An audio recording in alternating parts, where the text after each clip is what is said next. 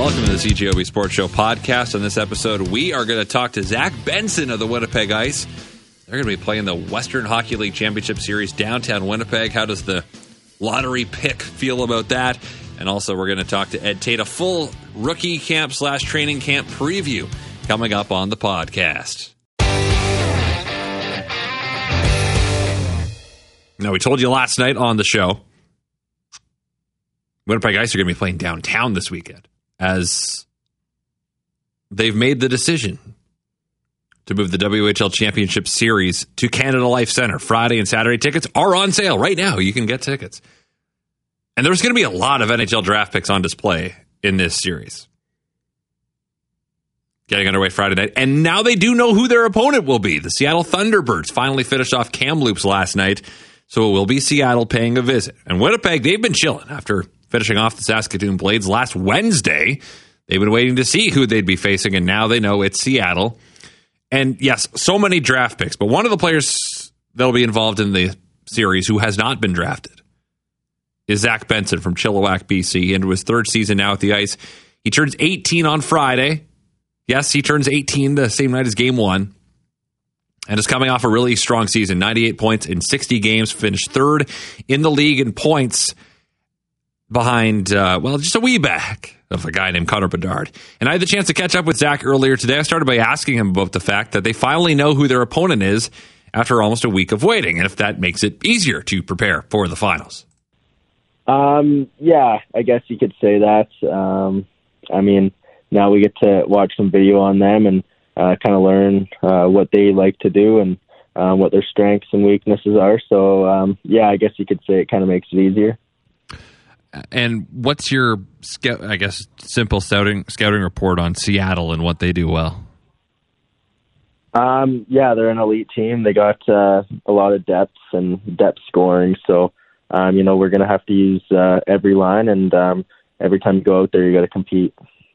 So you've been off since Wednesday of last week. In terms of games, you've obviously been skating since then, but that long of a layoff, does that help or hurt your team, do you think? I don't think it really affects our team too much. We've been doing, kind of just inner scrimmages stuff. So we're keeping our game legs ready and, keeping in game shape. So I don't think it will affect us too much. So between now and Friday, then, just a lot of practicing. What's the game plan here to get ready for Seattle? Yeah, lots of video practices. I think the first kind of half of the week, just high-intensity practices and get ready for Seattle. You're from BC. Were you maybe hoping Kamloops would win so you could get family to your road games, or does that really matter? That doesn't really matter. My family's pretty into it, so I'm sure they'll make the trip down to Seattle. How far a trip is that for them? I'd say about 3 hours, 4 hours. That's not too bad. Okay, yeah. It's obviously a lot longer for you to get there from Winnipeg. So, looking at your playoffs as a whole, you missed a few games at the start, but how would you categorize how you've played this postseason? I think the first few games, I'm just trying to get my legs under me and trying to get up to game speed again. But I think the last series I played, pretty well, and obviously we got the win, so everyone's happy and feeling good going into the next round here. How good did it feel after what happened last year? You lose in the East Final to make amends this year in winning the conference final, getting to the WHL Championship Series. It was awesome. It was a lot better feeling this year than last year, obviously losing. So, we hope to get one more here, and we'll see how it goes. Will it be some adjustment getting all of a sudden a different arena as your home ice for the biggest series of the year? Obviously the Wayne Fleming's a little bit wider, but I don't think it will affect our team too much. They're in the same boat too. They haven't played in the Canada Life Centre this year either, so both teams are in the same boat, and you still got to be the better hockey team to come up with the win. When you heard that you'd be playing there, what was your reaction? I think our whole group was pretty excited. we hope to get a good crowd, and it should be a great atmosphere. So this next little stretch for you is obviously pretty big because the draft is coming up too. Did you pay attention to the draft lottery last night, or it doesn't really matter to you? You're going to get picked by whoever picks you. Yeah, I actually didn't watch it, but I saw the results after, and I'm not really worried about that. I'm kind of just focused on, finishing our business here. Now, Friday is game one of this series. It's also your 18th birthday. I guess no better way to celebrate than with a W, right? Yeah, exactly. That's the birthday wish. So hopefully we can make that come to fruition. I'm guessing it's tough to have a big party though during the championship series, right? Or are you going to wait till after it's all done to maybe celebrate? What's the plan? My family's going to be here, so I'm sure we'll go out for dinner. But definitely no partying. We're here to win a championship, so probably no party at all. But I'll get to see my family at least. Sounds good. Well, Zach, appreciate your time tonight. Thanks very much for this, and best of luck in the championship series here. And if you win that one at the Memorial Cup in Kamloops. Yeah, awesome. Thank you. Well, let us now turn to football as Blue Bomber rookie camp opens tomorrow. A lot of players will be in town hoping to make an impact, and covering it all for BlueBombers.com is our friend Ed Tait. Ed, how does it feel to be back on talking about football again? It feels right, Christian. It just feels right. So for you, how many camps now is this for you? Oh, boy. I need an abacus to add it up. Started in 1990, took 5 years off to cover the Jets. So whatever the math works out there, I'm close to 30. Yeah, there you go. Yeah, that sounds about right. And for you, I know talking to Bob Irving, legendary broadcaster, he was always of the mind of, football is great, but training camp can be a bit of a drag. How do you feel about it, covering it? Well, yeah, it's interesting. The first few days are always fun for me. It's just sort of the excitement of being back. And then you get into next week and it starts to look the same, so to speak. But the one thing about the CFL is that camps are short, the preseason games come quickly, and then you're right into it. I couldn't do one of those NFL stretches where they have, off-season workouts and then this camp and that camp all before they even get to the main camp, and that seems to take forever. So thankfully the CFL does things in a fast manner, and that works me. People with short attention spans seem to like that. And the rookie camp that starts tomorrow, there's a good chance that most of the players tomorrow that are attending won't be on the roster come opening day. However, is there a more optimistic time to be at a camp than you are covering a rookie camp where you got all these fresh faces hoping to make an impact? Well, there are a lot of guys here, Christian. You're right. And especially in rookie camp, everybody gets excited, and some of the rookies are standing out, and they, if they think they've got the team made, and then the veterans report on Sunday, and the whole dynamic changes.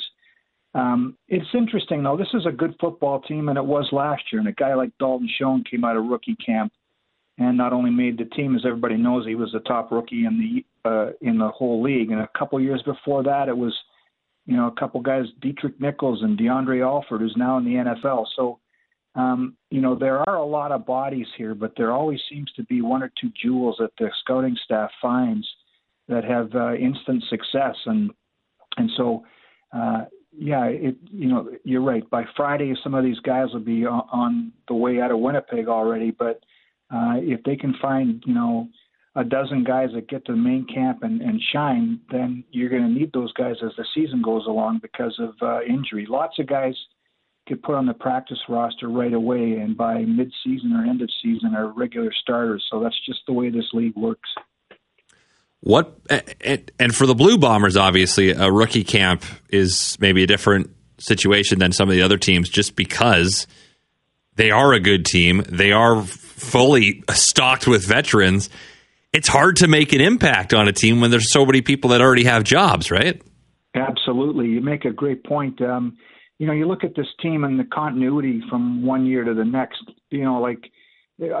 basically Casey Sales has left for Hamilton in free agency, but then you get a guy like Kenny Lawler back. They bring in Sergio Castillo at kickers. So, there's always going to be changes, but when you're replacing players with proven CFLers, it makes a big difference. A lot of the fights in this year's training camp will be for depth jobs or special teams jobs. There are a few starting positions open, like I said, with Casey Sales leaving, and Mark Leggio is going to get pushed as the kicker. But it's just funny how things unfold sometimes, and something that's not necessarily a storyline right now becomes one as camp goes on. People get lost, unfortunately, for the season due to injury, and older guys might have lost a step, and there's a hotshot rookie that you can't keep out of the lineup. So even with a consistent team like Winnipeg, or a team that doesn't have a whole lot of turnover, there's still going to be things that happen in the next few weeks that lead up to the season opener that are going to be pretty compelling storylines here in training camp. I was thinking, as of a week ago, that probably the best battle was going to be at kicker, but now with Castillo coming in, does that maybe lessen the drama, or do we still think that that's a spot to watch? I think it's a spot to watch for a couple of reasons. And one of the main ones is Sergio doesn't really punt that much. So now the question becomes, do you split the chores? Do you try to get Sergio to punt? Or do you want, like Mark Leggio, for all the criticism of him last year, hit 82% of his field goals, had a decent punting average, was decent on kickoffs. So he did all three. If you go away from Mark, then you're probably going to have two people to handle the three chores, the punting, the place kicking, and the kickoffs. And you've got a lot of candidates in camp. You've got guys that just place kick, guys that just punt. And so that will be very interesting, because if you do replace Mark Leggio, it's going to be with two people, and that means there's a roster spot lost somewhere else. And that really is always a consideration when a coaching staff is putting together their team. There's no doubt Sergio Castillo was such a huge part of that 2021 Grey Cup win when they needed him to come in. Mark Leggio and Ali Murtado were not getting the job done in the place-kicking game.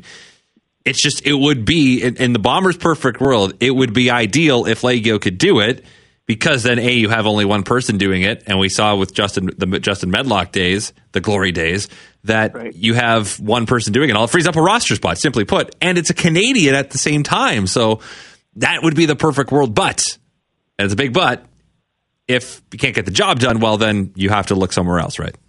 Absolutely. So that's what's going to be interesting about this, because, ultimately, we can go through the preseason games here and into the regular season. If it's Mark Leggio, he doesn't get judged necessarily by what happens in the first game. What happens if he goes 2 for 2?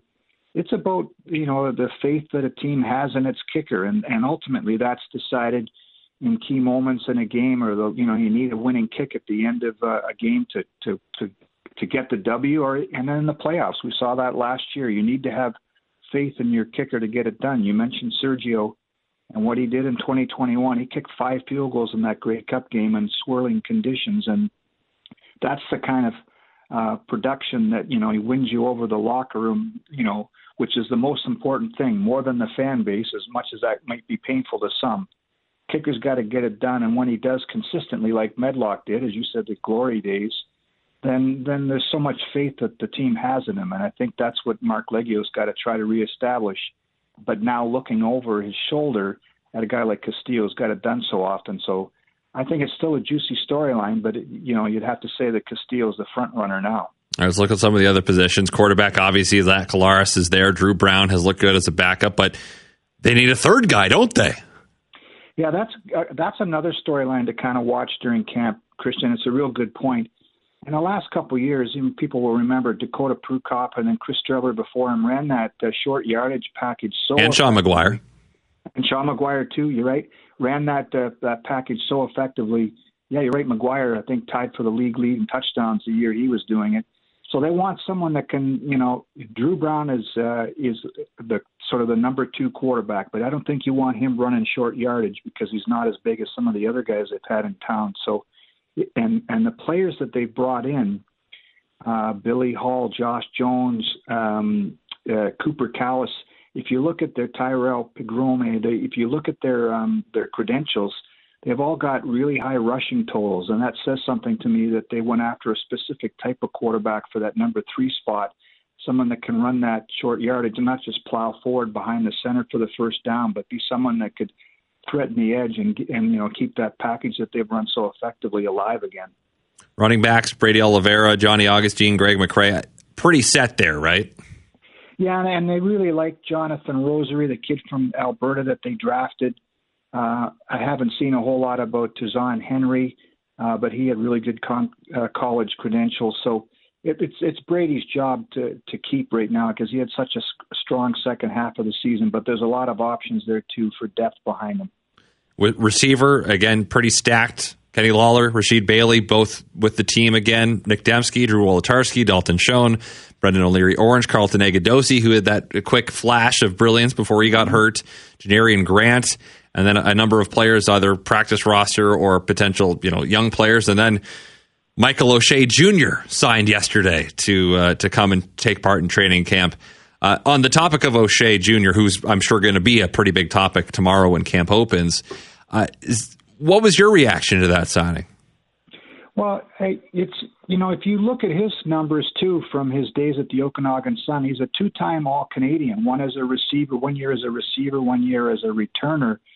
The team needs depth in training camp, especially at the Canadian position. They did draft Jeremy Murphy, an All-Canadian out of Concordia, but after Dembski and Wolotarski, you've got Brendan O'Leary-Orange, and then Murphy, who they drafted. So that's only 4 Canadians.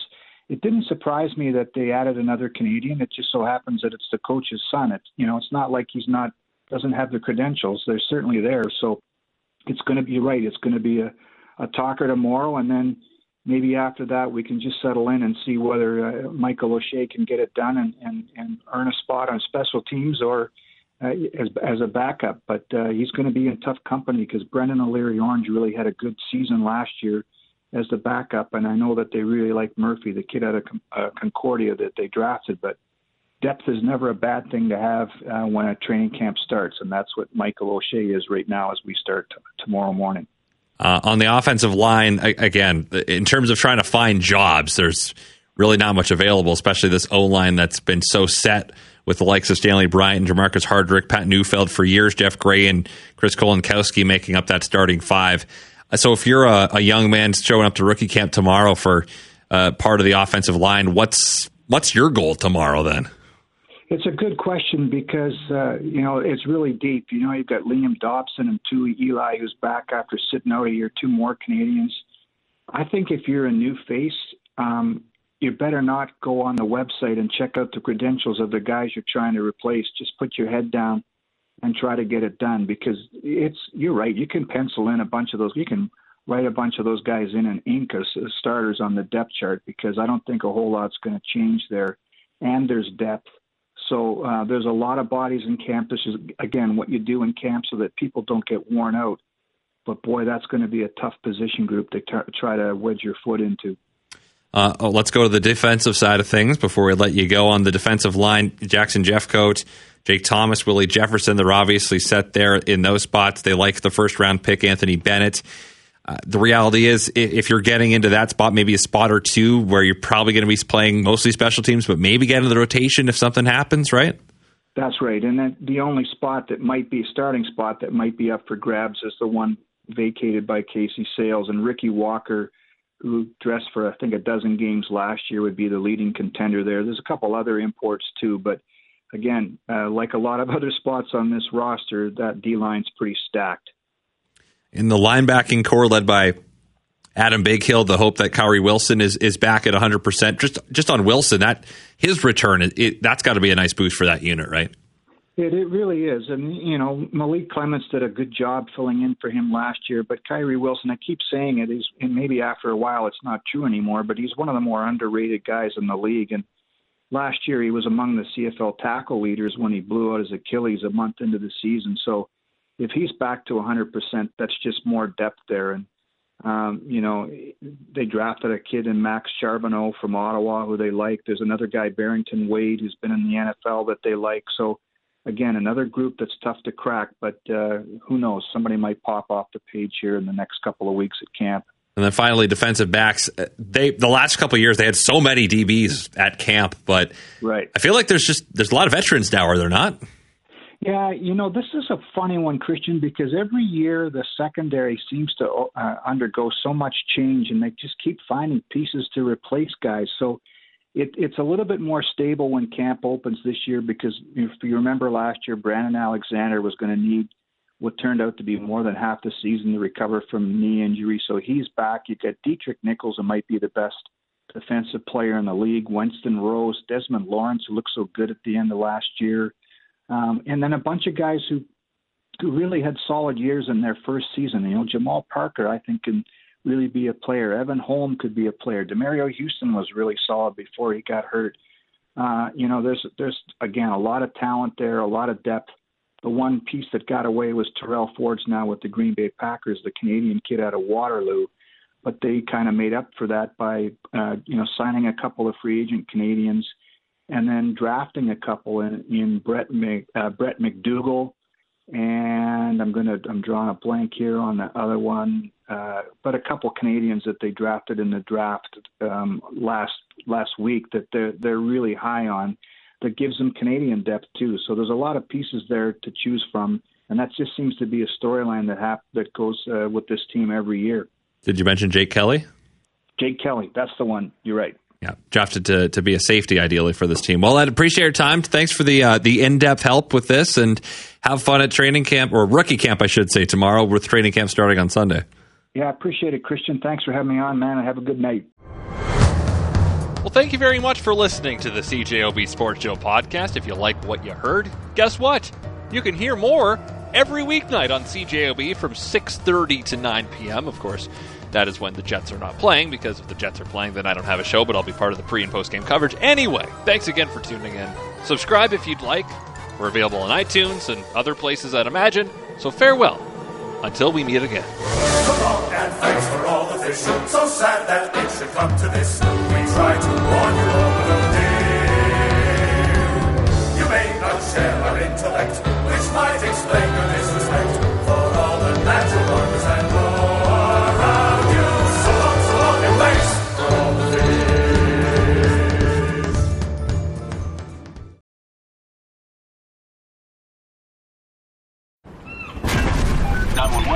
911, what's your emergency? I'm on a cruise ship! There was an explosion! Oh my God, the ship is sinking! I can't get out! There's water everywhere! We're going down! I've got a lock on your location. Stay with me. Hurry! Hello? Are you there? Help is on the way. Angela Bassett and Peter Krause return in an all-new season of 911 on a new night. Thursday, March 14th on Global. Stream on Stack TV.